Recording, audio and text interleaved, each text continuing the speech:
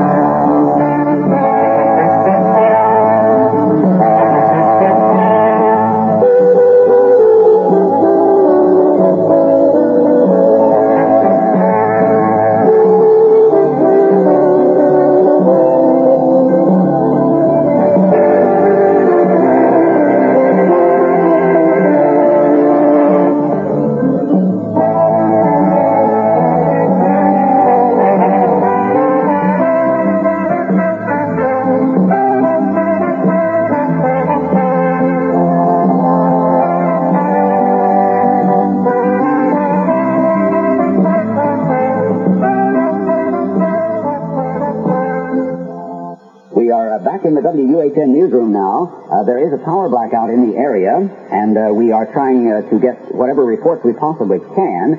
Authorities in the control tower at the airport say they've been forced to close the airport to air traffic because of the disruption in communications caused by this massive power failure.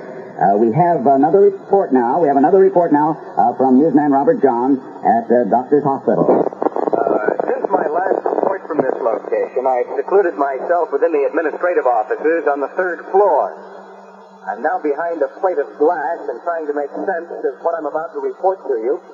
According to interns I've talked with in the past few minutes, several of those persons admitted to the hospital tonight have savagely attacked 2 doctors and several other emergency room personnel.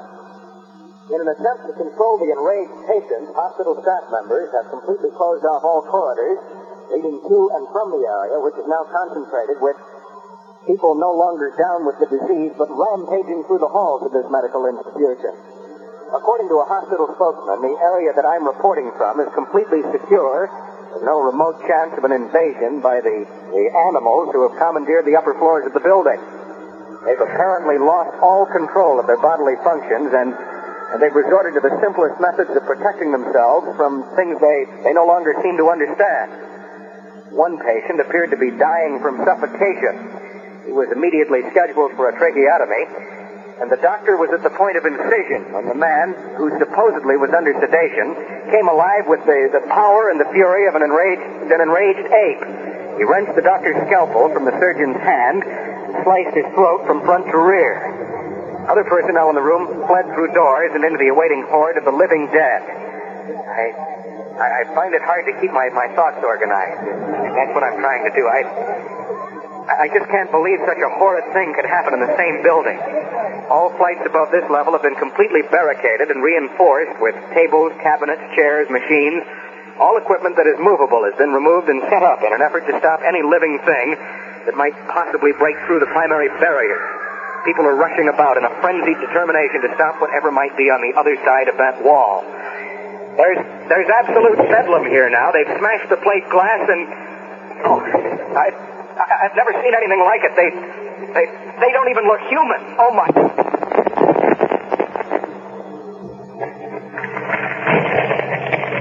Well, I'm sorry about that. We seem to run into some sort of difficulty in that remote connection with newsman Robert Johns at Doctor's Hospital. While our engineer tries to reestablish contact, which he will do just as quickly as possible, we have this report from another reporter in town that the mayor has left his home to go to his office in City Hall. Nim Lorgan files this live report. We expect the mayor to issue a statement momentarily regarding the now well-known state of emergency. I've received reports that the mayor has been in contact with the governor, but no one seems to know what's going on absolutely. But it's been rumored that the mayor will declare an official state of emergency within the hour. It's also rumored that he will ask for assistance from the National Guard. But until his speech is made available to the news media, all of this remains highly speculative. The mayor has just come down the marble staircase here at City Hall from his 5th floor office. He's now approaching reporters. Along with the mayor are several other aldermen and other city officials. The mayor reportedly intends to confer with other government officials before making a statement. Thank you, ma'am. While we were waiting for the mayor's statement, he'll be along in a moment, I understand. Let's take this report now from Radnor Clinic. Carl LaFong reports. I have Dr. Dietrich with me. Doctor, has any progress been made in finding a cure? Well, we've succeeded in isolating the bacteria, and since that time we've been trying to find something to destroy or even arrest the bacterial processes. But unfortunately, we have been unable to even stop its meiosis or reproductive process. It seems that these organisms, after destroying the branch cells, lodge themselves in the bone marrow, where each cell divides. This process continues quite rapidly, and each cell can reproduce and equal in approximately 90 seconds. Of course, the body manufactures red blood cells in the bone marrow. Since the bacteria destroys the marrow, the body cannot produce these oxygen-carrying cells. Now, without the cells to carry oxygen to the body, unconsciousness results shortly after infection, and with it, the brain damage follows. Then, Doctor, oxygen tents are not effective. No, the oxygen can get into the lungs, but it's exhaled because there are no red blood cells to pass the oxygen along. We haven't been able to explain the things. We're back at City Hall for the long-awaited statement from the mayor. Ladies and gentlemen, Citizens of Peoria, ladies and gentlemen of the press, has been in conference with city officials and the governor's office. I won't try to cover things up or give false hopes. We're confronted with a situation totally beyond our immediate control. However, officials at Doctor's Hospital have assured me that everything possible is being done to find a cure for the disease that is sweeping our city. I must emphasize that panic will only make things worse. I'm therefore enacting martial law throughout the city, and I'm ordering everyone to remain behind locked doors in their homes. The police commissioner has given his men the orders to shoot to kill. This is, of course, necessary to ensure control. Now, if you're not at home, you must either go home or locate your nearest civil defense shelter. We're doing everything possible to combat this dilemma. Please stay at home, etc., etc., etc. What response did he have from the governor's office, sir? Well, it seems as though our governor thought it more important to spend the weekend fishing in Wisconsin rather than sit in his dingy office down in Springfield controlling the official business of the state of Illinois. And that was the mayor's report on this, what has now grown to an emergency situation. We're here in the WUHN newsroom. We have an unconfirmed report of a light plane flying in the VFR mode. That's just to say the pilot was flying into the Peoria airport pattern by eyesight only, because the radio communications at the tower are completely without power. And it seems as though the pilot tried to radio the tower to report a shortage of fuel. Because the tower is without electrical power, they're unable to receive the pilot's plea for some help. The pilot attempted a landing by eyesight, I'm told, and apparently mistook Harmon Highway for the landing strip. The plane was reportedly a multiple-engine craft, 3 persons on board. We do not know who they are, or were. The only plane in the area, according to the aviation officials, was a dual-engine craft, chartered. To sum up, the entire city of Peoria is without power at this time. The mayor has now declared the city under martial law and instructed residents to seek a place of safety, either in their own homes or one of the civil defense shelters. We've been unable to reestablish contact with newsman Warren LaSalle.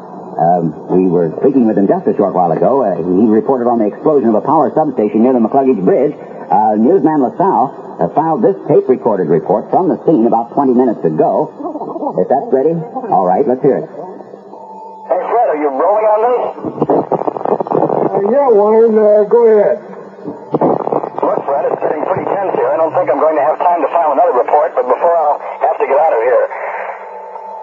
But I wanted to make sure that somebody knows what's happening. I don't understand what happened to the people who were milling around here when we found the burned bodies in the cars. It's like we only all went crazy at the same time. I first noticed people falling to the ground and gasping for breath. It looked like some of them died.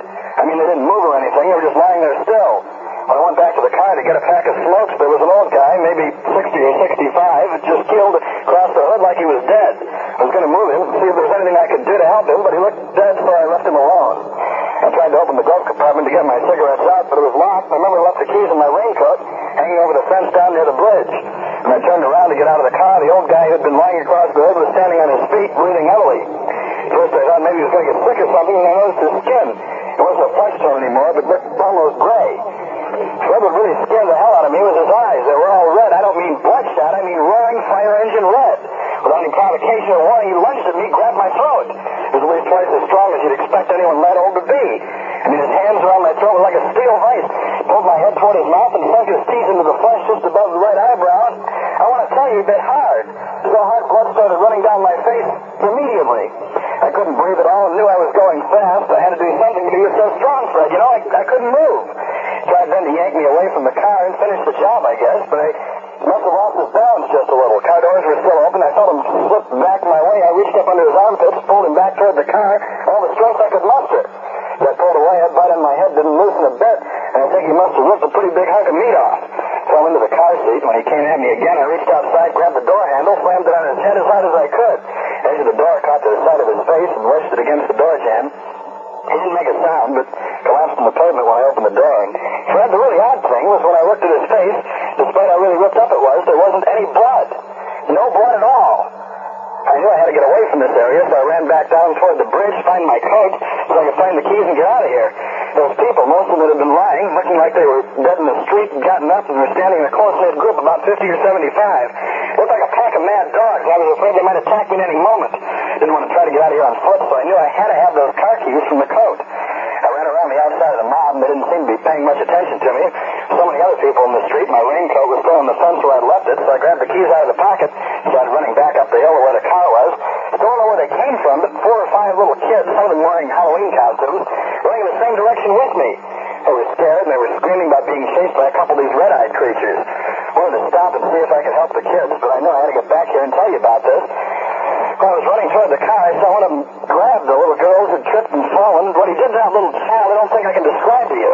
Youngster couldn't have been more than 5, maybe 6 years old. And what that cemented creature grabbed her, he looked like a man in his 40s, picked the little kid up and held her in both arms over his head and threw her to the pavement absolutely as hard as he could. Then he started kicking. I just can't tell you. I mean, it was so horrible. I'm back in the car now, Fred, and I'm going to leave. Oh, my God. They're all around the car. Those red-eyed shells of men are all around me. Jesus. Got to get the car into gear, and I'm holding the accelerator to the floor, but they're holding the back tires off the street, and I'm not moving. They're all around me. Hundreds of them. They're pounding on the glass and knocking the car so hard I'm sure they're going to roll it over.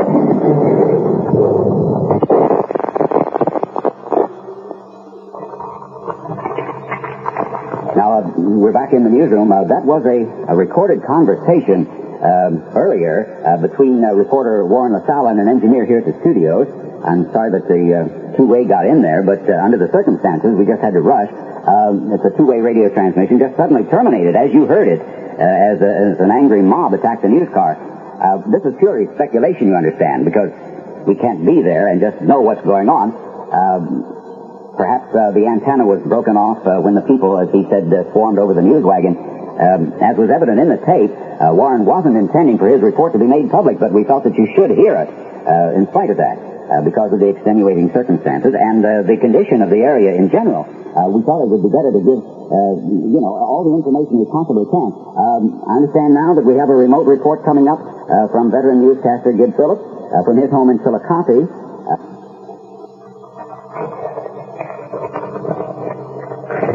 There's no telephone service connecting Peoria and Chillicothe at this time due to the power shortage, so reporter Phillips will file this live report from a neighbor's house using a two-way radio. All right, Gibbs, you go ahead. Okay, ready, Phil.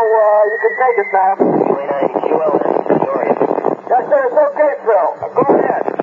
Just hold the button on the mic, or you'll cut yourself off. This is Gib Phillips in Chillicothe. Though the lights are out here and there is no telephone service, everything appears to be normal. The way it sounds here, you're heading close to a riot or something there in Peoria. But nothing's happening here, though, except about an hour and a half ago, or close to that. A couple of my neighbors were outside talking about a bluish-green flash across the sky. And my neighbor Ted Wallace, whose radio I'm using to file this, just returned about 10 minutes ago from Princeville. And he tells me that aside from the power and communications difficulty, everything is normal there as well. And some people have fled Peoria through Chillicothe and have told of being attacked by crazed half-human creatures. The massive traffic movement through this little community has created one of the worst traffic tie-ups imaginable. I'll stick by the mic here, and if you'll be needing any more information, this is Gib Phillips reporting from Chillicothe. That was Gib Phillips reporting on the situation in Chillicothe. You're listening to WUHN Radio, trying to keep contact with this emergency, this power failure that has occurred in the area. Pekin police report that aside from the power blackout, there's no difficulty in that city either. Apparently it's localized here. We've just been in contact with Barb Fox at the police department. She reports the finding of another body at Doctor's Hospital. Let's set her in now, if you will. Right, here's Barb Fox. This is Barb Fox reporting from police headquarters, where officers just finished filing a report on the discovery of a mutilated body in one of the rooms of Doctor's Hospital. The man, reportedly clad only in a crucifix, was found between floors. The upper portion of his body was left on the third floor when the elevator doors closed on him. The elevator descended, the body was dismembered. According to the report, the upper portion of the man's torso was riddled with daggers and glass 1/2 inch thick. The bleeding had completely ceased by the time the body had reached the elevator shaft.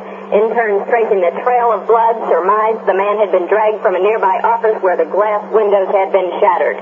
The report continues, because the body was without clothing, no identification was possible.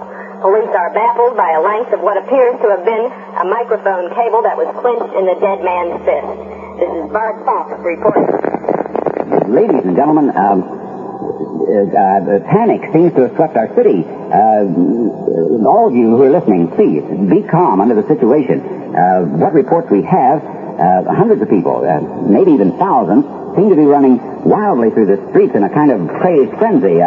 We have here numerous reports of fires, at least 300 deaths, and scattered incidents of looting. Civil defense authorities have issued a statement urging everyone to stay home tonight. There's a team of medical experts from St. Nicholas Hospital was attempting to isolate this bacteria, which has affected the behavior of so many of our citizens. Authorities are baffled by this strange phenomenon, we're told. They have yet been unable to isolate its origin. Several prominent physicians have recommended that the consumption of any foods other than cans be ceased immediately. You know, anything that is canned apparently is all right for the moment. Civil defense authorities recommend that if you're going to drink water, be certain that you boil it before you drink it. In any event, when police or the fire department must be contacted, the telephone company and the city police have provided mobile communication in van-type trucks are located throughout the city. Perhaps you've seen them. I don't know. Each truck is equipped with a loudspeaker system, which will make you aware of its presence within your area. In the event of an emergency, do not leave your home until you hear the loudspeaker message in your area. Now, I'm going to repeat it for you, see if you can remember it. This is Civil Defense Emergency Communications Mobile Unit. That's the way they'll introduce it. Then they'll follow a number of some sort or other and the announcement of the intersection which the truck is nearest. We repeat, under no circumstances should you leave your home, except in the event of fire, of course. The police superintendent, Andrew Alexander, reminds all police officers that Lee's days off, of course, have been canceled. If you didn't hear it directly from him, you're hearing it now. This goes ad infinitum, apparently, until this thing is cleared up, until we find out what it's all about. Every policeman is to report to police headquarters at once. The superintendent emphasized that the situation remains under control, but Andrews advised that all area residents who own firearms keep them loaded, keep them nearby in the event of some sort of someone should try to get into your home. In a prepared statement, the police chief said, and we're able to quote this, due to the extreme gravity of the situation which confronts us at this hour, I must advise all area residents to take any precaution which they feel necessary to guard against intrusion. Where health or safety is threatened, I advise all firearms owners to shoot to kill without hesitation. Police Superintendent Andrew apparently was referring to those individuals who are affected by the plague, which seems to have swept our area when he issued the shoot-to-kill order. Medical authorities further advise that anyone who thinks he may have contracted this bacterial infection should have another member of the household in which he resides bind him, actually tie him down in such a way that his movement will be completely restricted. Persons living alone who feel ill are advised to perhaps take a sedative or some such thing if it's available, and just go to bed immediately. Lock the door, of course, and the windows and so forth. Civil defense authorities have been granted permission by the mayor and the police superintendent to do whatever is necessary to restrict movement on city streets. Because of the huge traffic jam, which is now traffic at the bridge route going out of the city, state police have had to set up barricades to restrict any sort of vehicular movement from the city. Thank you. Late reports indicate that the vast majority of those affected by the plague are residents of the city. Therefore, the county sheriff's department is stopping all automobiles either going in or out of the city. And from what we are able to learn here in the WEHN newsroom, in a dire situation such as this one, more people are apt to be killed due to panic and fear than by whatever this dreaded thing is. It has been brought to our attention that students on the university campus have become completely panicked in the wake of whatever it is, this disaster that's going on. The mobile radio telephone unit, there is one near the Fieldhouse parking lot. Students are reportedly dying at the hands of fellow students as the mobs attempt to storm this mobile unit in order to tell their parents about the crisis that we have here. the lives of fellow students, former classmates, it don't seem to mean anything to those students who are possessed with this one goal. The only important thing to students is making the phone calls to their parents or relatives in order to get transportation out of the city, which, of course, no one can come in, no one can go out. There have been numerous reports of some very brutal confrontations, beatings. I don't know. What's that? Oh. Okay, go ahead. This is Bob Fox reporting once again from the police department, where reports of patrolmen read like the diary of the Marquis de Sade. Murders, rapes, and an alarming number of suicides, the whole town seems gripped by the seething terror of an unknown foe. 8 persons were mutilated beyond recognition when a city maintenance truck overturned in the street and rolled through the plate glass front of a supermarket on the clear near Knoxville. 40 people were sprayed with fuel from the truck and ignited when a battery from the truck fell into a pool of high-octane fuel. In another incident, a bus returning from a church retreat with 38 youngsters aboard ran out of control while trying to avoid a collision with an ambulance on the Franklin Street Bridge. It plunged some 30 feet to the pilings below. The bus reportedly burst into flames on impact. Coast Guard officials report only 3 youngsters are known to be alive, 10 are missing, and the others dead. Prepare to reach your maker! Leave me alone! Leave me alone! Let go of me! You know, die! You won't be ready to go! You die here! Well, we'll try to make further contact with Barb Fox at the police department. I must urge everyone to be just as calm as they possibly can. I've been in contact with numerous sources of information. Since our last report, these items have been brought to our attention. There's a hotel in the heart of downtown Peoria where 3 residents have flung themselves from the windows. One woman was seen just literally bouncing from the brick walls of the structure after breaking through the windows on the 13th floor. Identification of the victim is impossible because the body had been defiled by the mob just swarming through the street. Police say the situation does remain under control. I don't know. I don't know exactly what it is they mean. It would seem that that isn't the case at all. Right now, at this time, radio communications between this station and our remote reporters, and I know you're anxious to hear what's going on, but I'm afraid I've been unable to get through to them. It is difficult to predict for how much time we'll be able to bring you live reports from the scene. News Director Wilbur Wobus informs me that a policeman has delivered to our studios a tape-recorded message from Dr. Donald Turhan.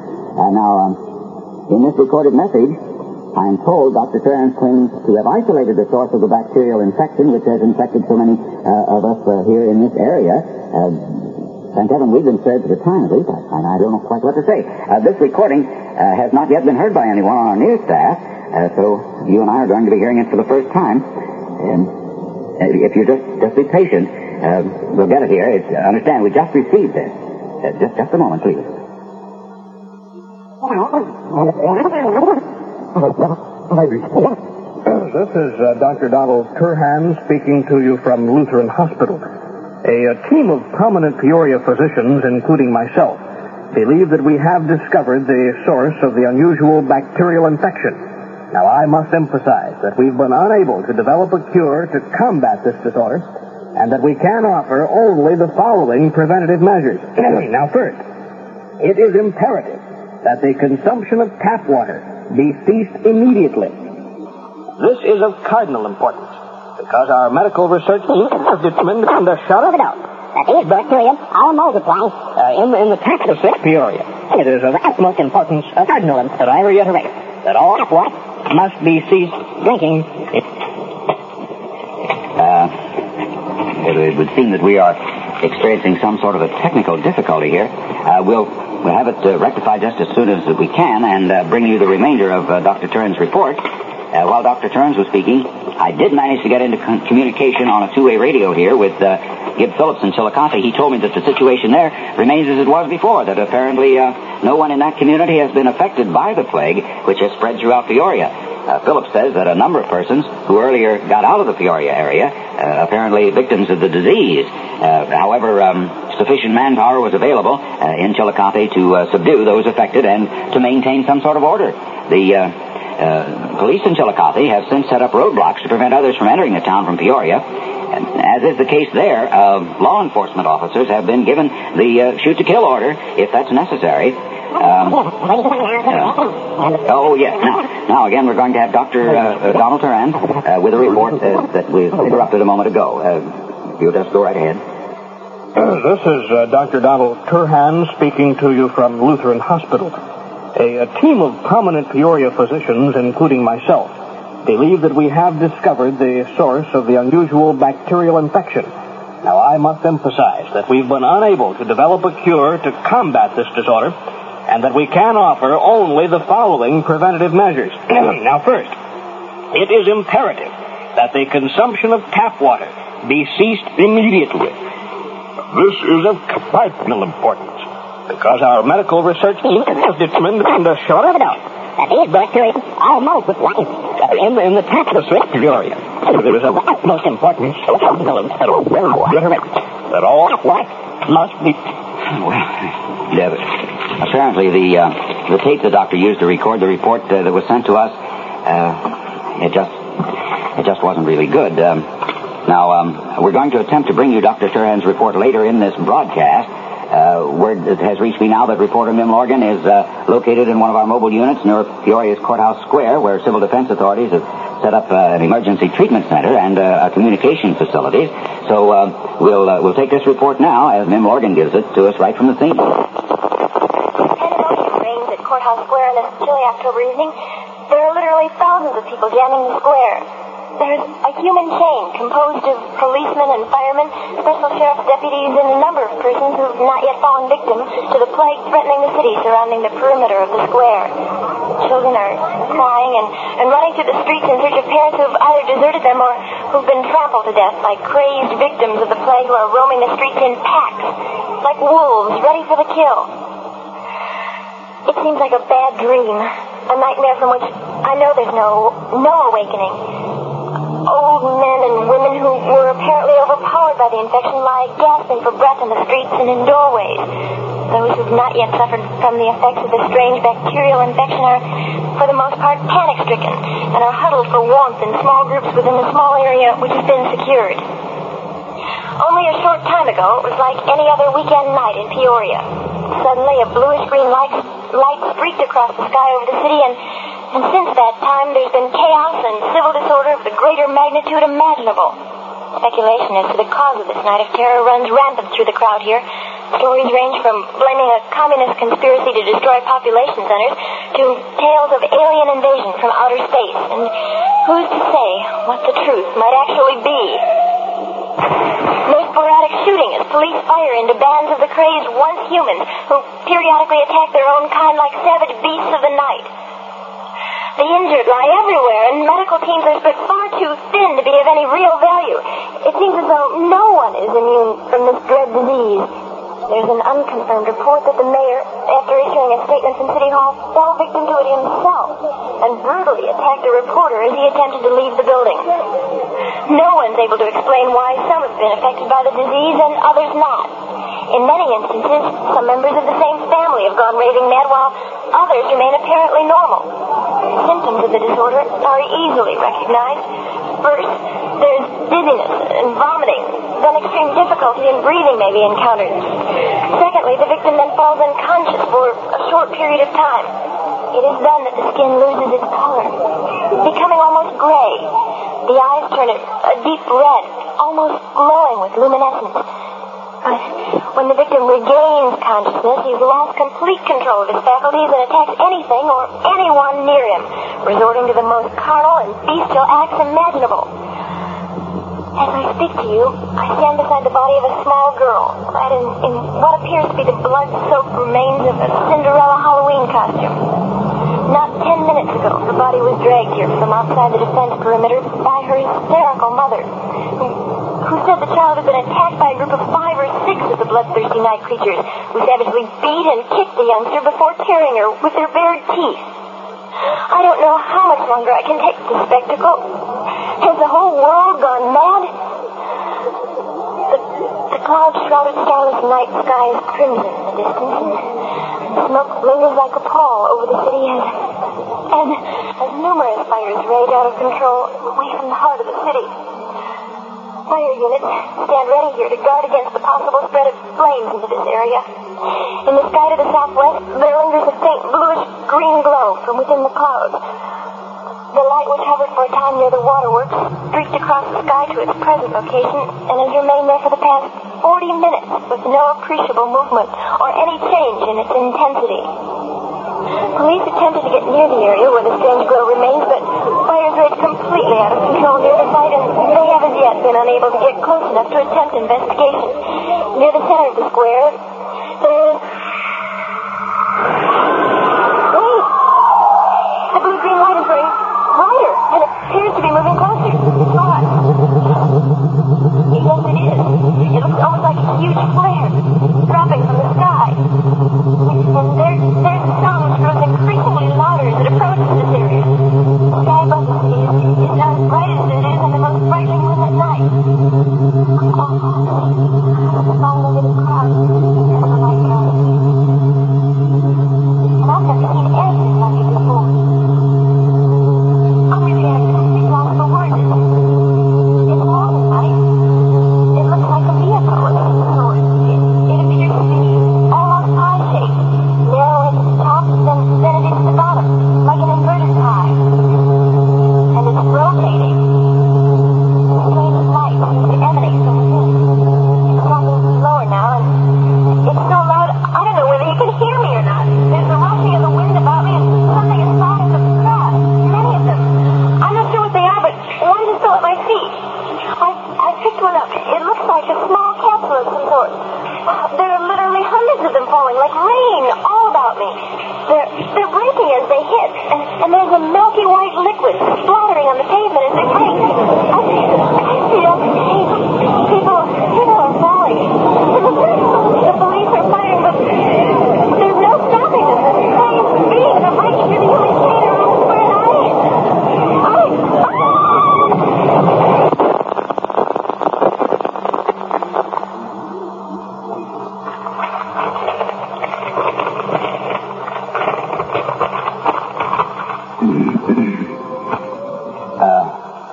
ladies and gentlemen, I just don't know what to add to this right now. You've heard just exactly what's happening in downtown Peoria. An eyewitness account. Nim Morgan, there at Courthouse Square. This is incredible. I don't believe there's any precedent for reporting on an event such as this. All our remote units are silent. I really can't get through anywhere. It appears we will be unable to bring you any further direct reports. Our engineer is working on it, but they say that it's just encountering a lot of difficulty in receiving any signal tonight. As a matter of fact, you may be having difficulty really in receiving us. Several Peoria stations, we understand, are now off the air. Those with studios in the downtown area have just ceased to broadcast. Apparently, equipment breakdowns, power failures. Of course, we've had this dark situation in the area for a long time. Absolute bedlam reigns in a Midwestern city where friends have become the bitterest of enemies in the wake of this insane confusion that has been brought on by, I guess, alien invaders from our studios. Now, understand, we're outside the city. It's difficult to assess the situation at this time. Our reporting facilities are broken down. There's no way of knowing. Officials at a downtown hospital have earlier confirmed that a badly mutilated body received there about half an hour ago is that of reporter Warren LaSalle. LaSalle lost his life when attacked by an angry mob while reporting from near the McCluggage Bridge. A team of investigators has discovered a lot of capsules. I might add at this point that the capsules found resemble those described just a short while ago by Mim Morgan. You heard Mim's report. Now, in her, from the courthouse, many of the capsules had either badly deteriorated or had broken, and they had kind of a milky fluid in them. They were scattered widely all around the area, especially along the riverfront and out near the waterworks. Capsules are strewn about in a path resembling the path made by the bright light, which was reported earlier by one of our reporters. Preliminary medical reports indicate that the substance contained in the capsules is similar to bacteria found in the corpses of these disease victims. Telephone communications have been disrupted throughout the area. And from our studios, we can see that bluish light it is over the city. I really don't know how well you're receiving it. This time we'll just keep going, you know. Someone can hear. The flames over the town, the air is really dense with smoke. And it's all happened so suddenly. By the time word reaches other major population centers in the state, we may be gone. None of the wire services have carried news of what's happened here, yet it's almost as if we've been shut off from contact, from the outside. Something or someone way beyond our comprehension. I don't know what's happened. I really don't. Why did they pick out our city? And why tonight? Seemingly, have we been the only metropolitan area affected by the invasion and the subsequent plague? We don't have any contact news with anyone else. We really don't know. Is Peoria going to be used as a sort of breeding ground for some strange bacteria which drives men mad and later forces them to submission before some alien intelligence? What puzzles me most is why some have been infected immediately by the plague and others not at all. At least for the time being. I don't know if anybody can hear me or not. Jack? Jack, you give me... I'm a little dry. Would you get me some water? Thank you. Now, of course, we're going to remain on the air, bringing you information about the crisis throughout the night. We are hopeful that police and civil defense officials will keep us informed, too. I don't know whether... Oh, thank you. Yeah, that's better. Now, well, what I'm saying is that we're going to stay with it just as long as we possibly can. There's no one here other than my engineer and me. Everyone else has left by automobile, trying to get toward Bloomington, I guess, to get some sort of assistance, you see, for the folks, and to contact the governor's office in Springfield with the hope that National Guard units could be activated, brought into the area.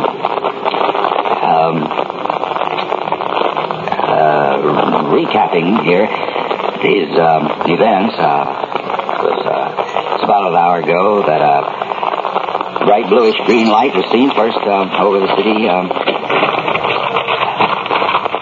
near...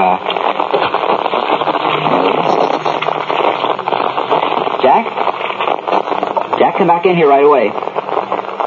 Yeah, what's the trouble? Hey, you look sick. You want me to go get help or something? Where did you get this water? Is it from the cooler in the hall? No, the bottle's empty. I drank from the cooler about 20 minutes ago. So I got yours from the tap in the restroom. I thought it was all right. No. Don't you see that? Hey, are you going to be all right? Ought I try to get a policeman or something? That's why some people have got the disease and others haven't. They dump that bacteria in the water supply. It must grow like crazy. Only those who have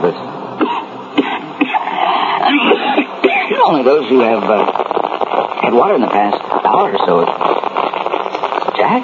I've been so busy with tapes back here and the two-way and all. I never thought that something might be wrong. No, it's not your fault, but you've got to get me out of here right away. Now, Jack, you know what happened to the others. Get me out of the building, lock the doors, no matter what now. And don't let me back in. But I couldn't do that. You and I have known each other for 5, 6, 7 years. I couldn't do that. No. I mean, there's so much interference, I doubt anyone here anyway, but...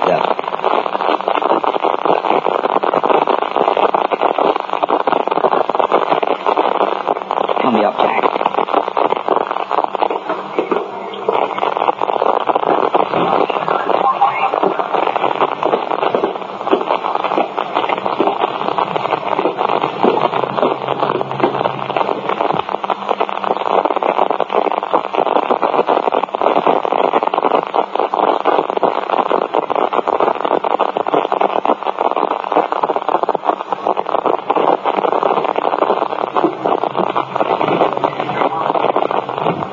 Due to circumstances beyond our control, we're now forced to leave the air.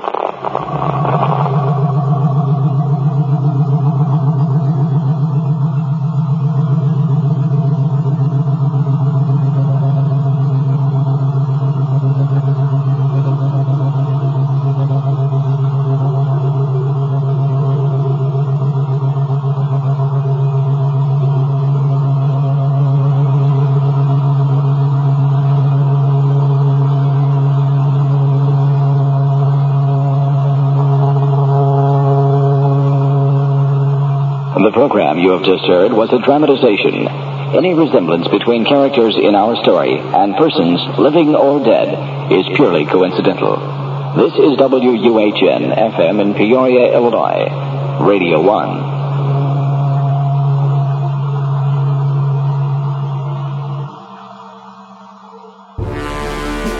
That will do it for this episode. I hope you enjoyed the Peoria Plague as much as I do. I've been wanting to add this to the War of the Worlds week lineup for a few years now, and I'm really happy to finally present it in 2021.